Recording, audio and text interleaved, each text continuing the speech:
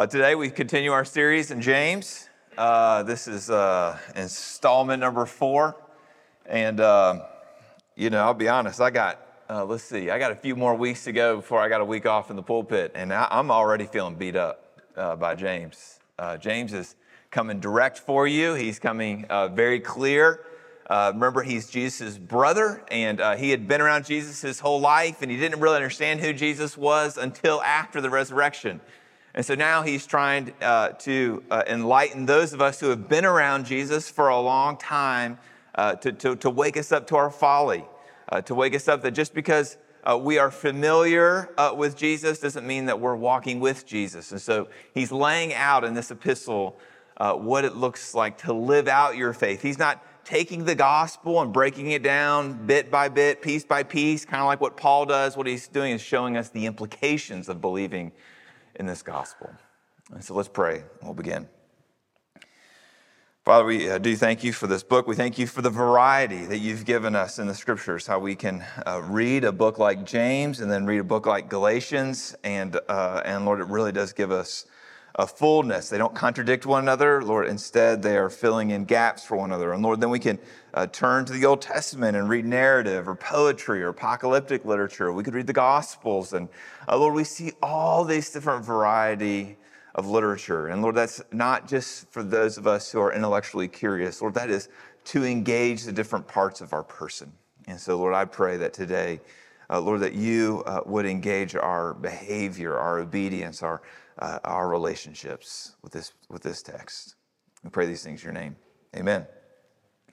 If you were with us last week, we saw what life under the word looks like. When you are living out the trials of your life, when life is really hard, you're apt to be very self-focused, and you forget that there's a life going on then outside of just your circumstances. And so we saw that life under the word affected how we communicate, that we're to listen much, that we're to talk little, that we're to be slow to anger.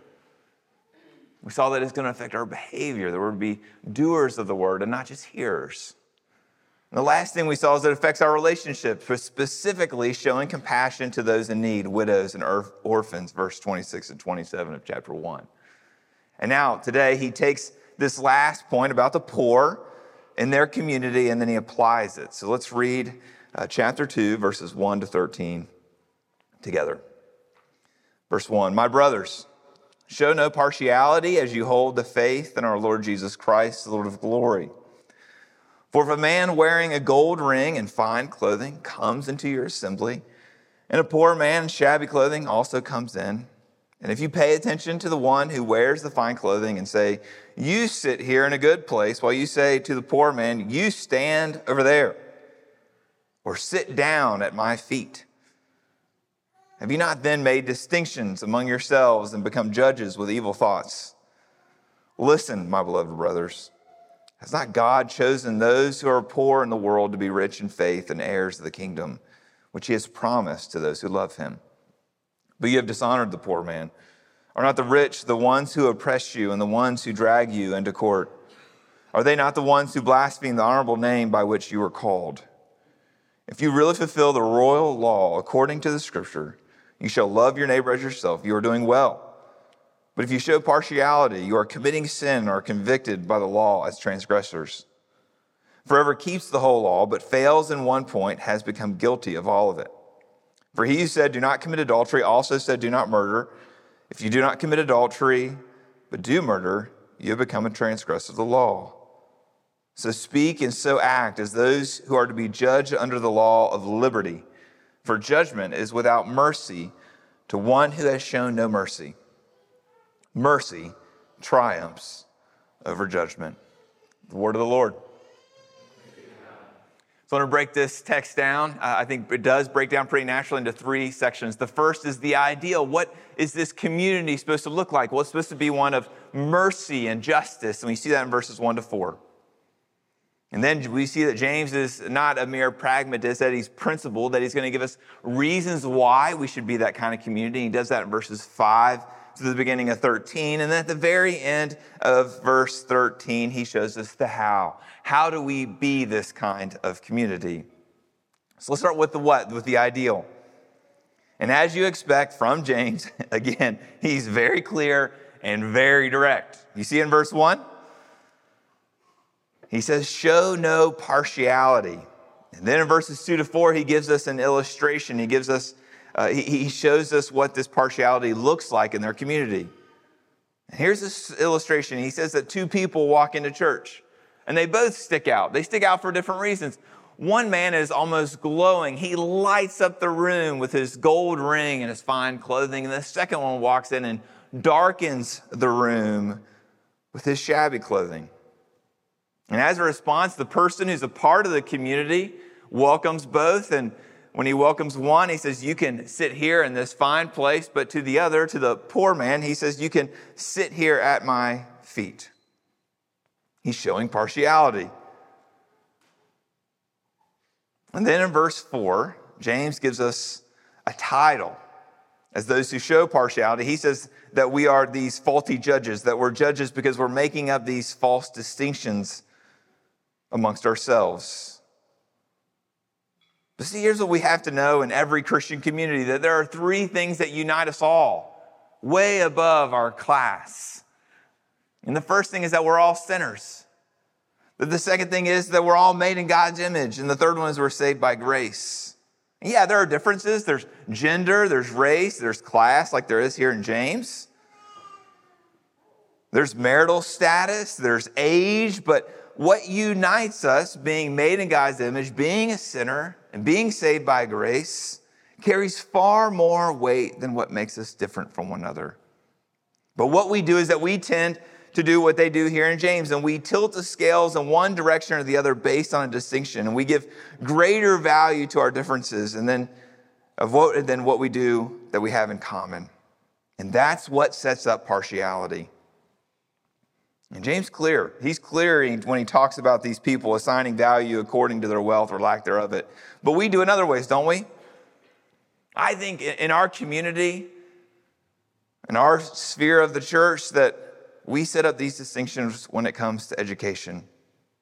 We make way too much of education, and it shows what we expect or maybe even demand from our children. Maybe we expect or we demand them to go to private school, but why? We expect or demand that they go to a liberal arts college, or they go to out-of-state schools, or they go to Christian schools, or they go to schools that are academically rigorous. Why? Because we think to be a valuable member of society, to be a proper image bearer of God, you not only have to graduate from college, you have to go to the right kind of college and maybe even get a graduate degree on top of that. But you know that's not normal, don't you? You know what percentage of Kentuckians have a bachelor's degree? 25.7%.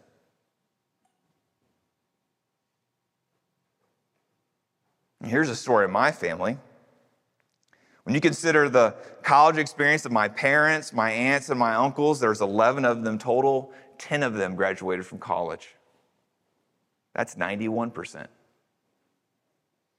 You take myself, you take my brother, you take my 11 first cousins. I have a lot. We're not Catholic, but there are 13 of us. And 11 of us graduated from college. 5 of those 11 have graduate degrees. But it makes me ask the question, what am I going to think of my own 3 kids if they don't go to college? Will I think less of them, or will I prefer the one or the ones who do over the one or ones who don't? And that's just my kids. If I do it to them, how much worse am I going to do it to others based on their education? But maybe it's not education for you. Maybe that's not where you show partiality. Maybe it's as simple as you just implicitly favor those who are like you. Just think about our church. Who do you talk to on Sundays? I think it's very likely that you talk to those who are a lot like you. You talk to the same gender, the same people of the same age, people of the same interests, people of the same marital status. And if you do, you've played favorites. It's really humbling, these first 4 verses. James comes out swinging here, but he doesn't leave you in a pit. He shows us why we should turn from our discriminatory ways and why we should do things differently. And he gives us 3 reasons in verses 5 to the first part of verse 13. In verse 5 and verse 6, he gives us a theological reason. In verse 6 and 7, he gives us a sociological reason. In verses 8 to 13, he gives us a moral reason. And he starts it all off there in verse 5, and he calls them the beloved brothers. Probably a good call here by James. I mean, he's just called them out for being pretty judgy, but he's not being flattery. He's not just showing flattery here. See, James is their pastor. He really loves these people, and he loves them enough to tell them the truth. He knows it's not good for them to continue in their ways of partiality. He's inviting them to repentance and to remember the ways of God. You see what he says? He says, has not God chosen those who are poor in the world to be rich in faith and heirs of the kingdom? And clearly he's anticipating an answer here. The answer is yes. But what does he mean? What does he mean by the poor inheriting the kingdom? Well, look at the qualifier he gives in verse 5. He says that it's promised to those who love him, meaning that not all the poor people are those who inherit the kingdom, that you have to love him too, that loving him is the condition upon which inheriting the kingdom depends. But what about rich folk? To put another way, is James condemning one form of discrimination by replacing it with another? That is, does James picture God here as one who's discriminating against the rich so that he can favor the poor? Well, I don't think that can be the case. I mean, if you just look through the book of Acts, you just look at the early church, you find several believers of means. You have Dorcas in Acts 9. You have the family of John Mark in Acts 12. You have Jason in Acts 17. And you have Manasseh in chapter 21. They're all wealthy enough to have large homes that can host large gatherings of the early church. And then you have some wealthy politicians in the book of Acts. You have Sergius Paulus in Acts 13. You have members of the Areopagus in Acts 17. In Acts 17, you have a group of prominent Greek women in Thessalonica. I mean, I could go on and on. This is just Acts, but I could go to a lot of other places to give you examples of people in the scriptures who are wealthy. But what we have to realize in this text is that in verse 5, it doesn't say only the poor. And only the poor in the world are rich in faith and heirs of the kingdom. So what does James mean? If he means that there are rich folks who can get in, that he is saying that not all poor people get in, then what does he mean? Well, I think that he's hearkening back to the teaching of Jesus. I mean, that is what James is leaning on throughout his entire epistle, is the teaching of Jesus. I think what he has in mind is that saying that all of us are familiar with about that it's easier for a camel to go through the eye of a needle than it is for a rich person to enter the kingdom of God. I think what he has in mind is that he knows that wealth has a tendency of perverting the human soul. He knows that being materialistic creates conditions that make spiritual progress impossible. See, he's not saying that money is bad. It's just saying that our hearts believe that money can fix our problems. See, if you spend time around poor folks, you know that poor folks, since they don't have any money, they're more likely to look outside of their wallet for help. They're more likely to look to God. And that's why the number of poor people who respond to Jesus in faith are disproportionately marginalized, that they're the outsiders, that they're oppressed, that they're the disadvantaged. So here's what having the poor around does, and here's what James is trying to tell us. He's trying to tell us as Christians, particularly wealthy Christians, that it's to our advantage to have them around.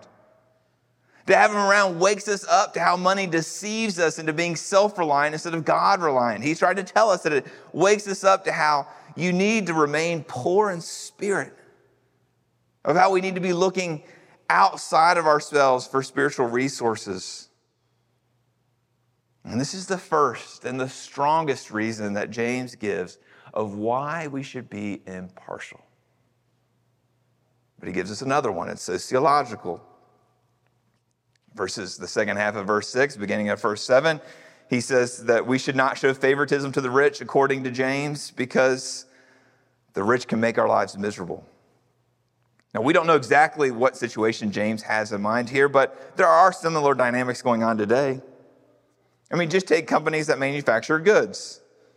I'm not saying all of them, but certainly some of them. There have been instances where those who work in offices make the big money, while those who actually produce the goods are making little. They're working in adverse conditions. Or you take some financial institutions and they charge exorbitant interest rates from clients who are mostly poor. You take some landlords that hike up rents on the poor while not keeping their homes in decent order.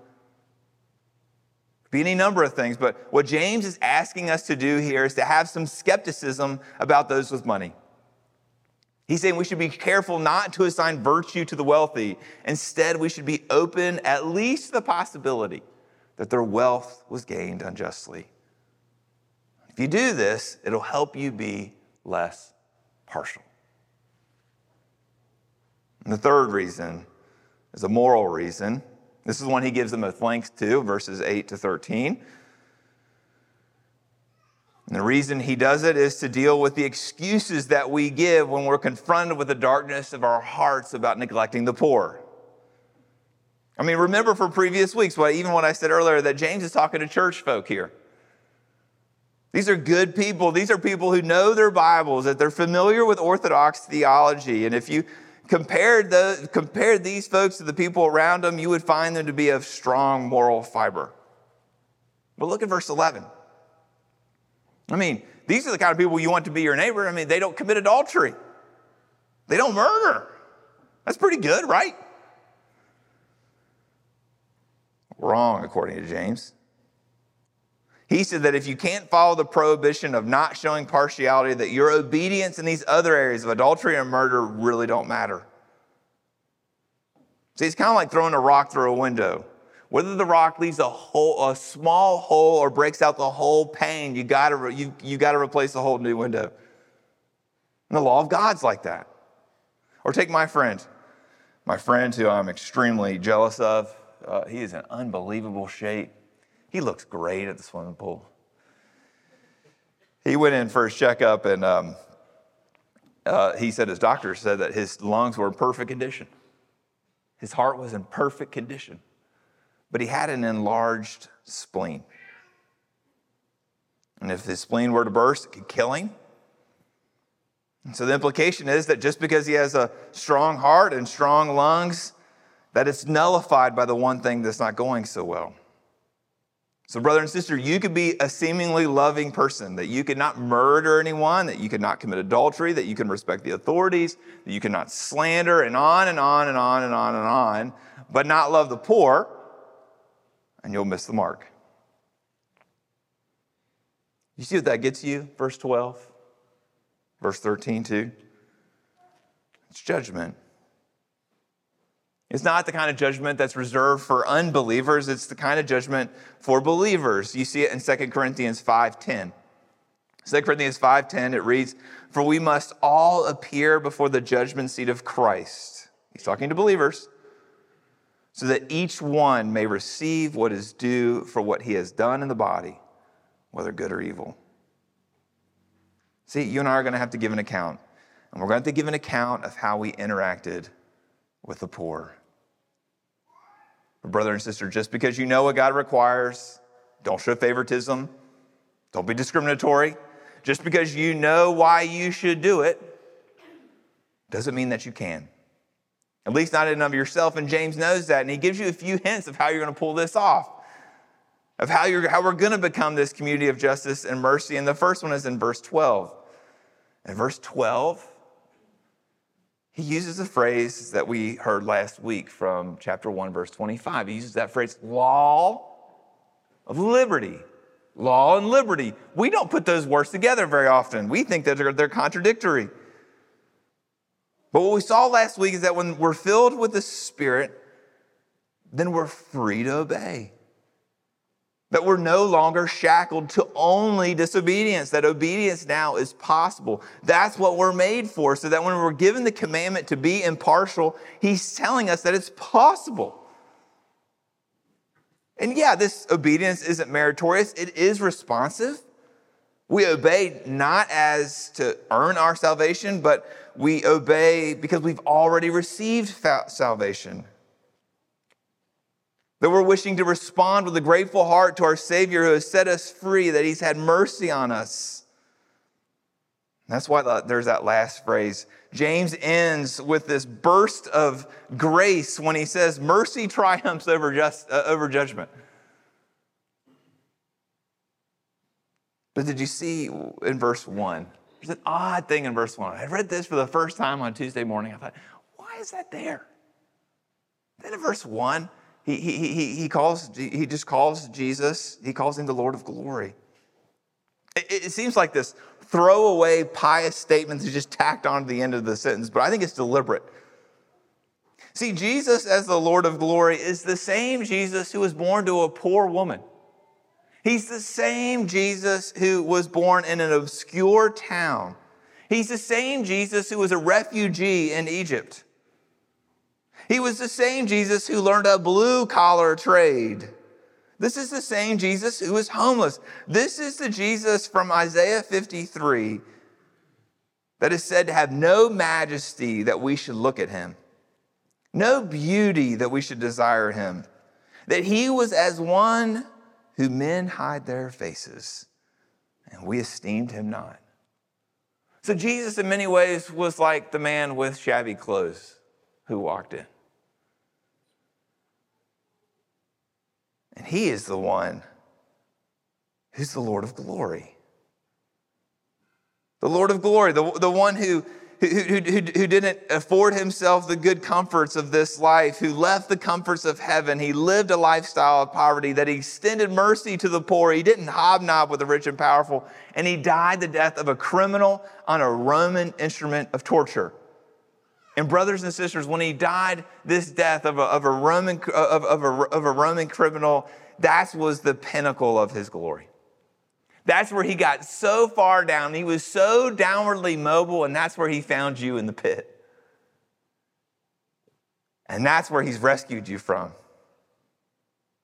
And that's how he has set us free. And now we're ambitious to follow our Savior and be downwardly mobile with him.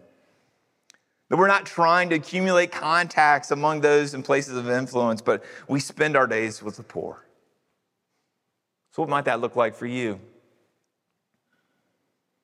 Well, think back to verses 2 and 3. The picture, that illustration that he uses of two people walk into church, and you've got a choice. How are you going to treat the rich person? How are you going to treat the poor person?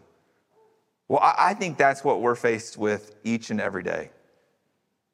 I mean, think about your job.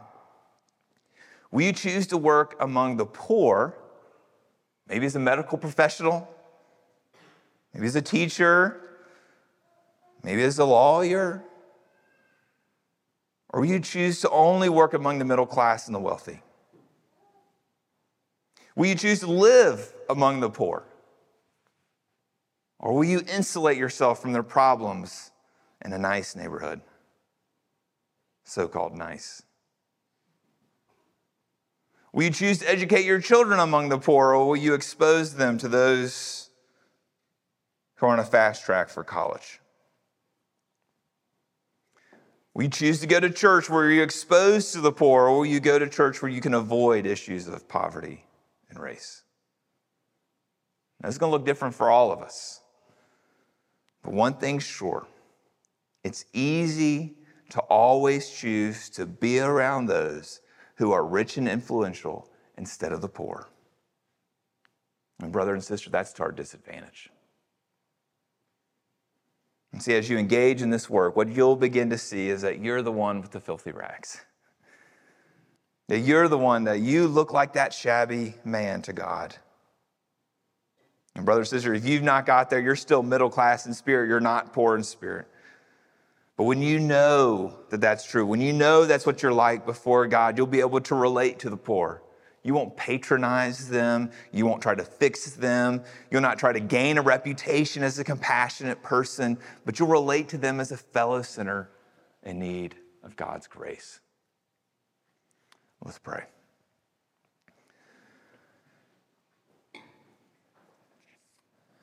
Oh, Father, we thank you that mercy triumphs over judgment. Oh, We are so thankful that's true. Lord, that you want to empower us to be a people who love the poor. And Lord, I pray that we would see ourselves as the poor. And Lord, I pray you would give us patience along this journey, Lord, that we change very slowly.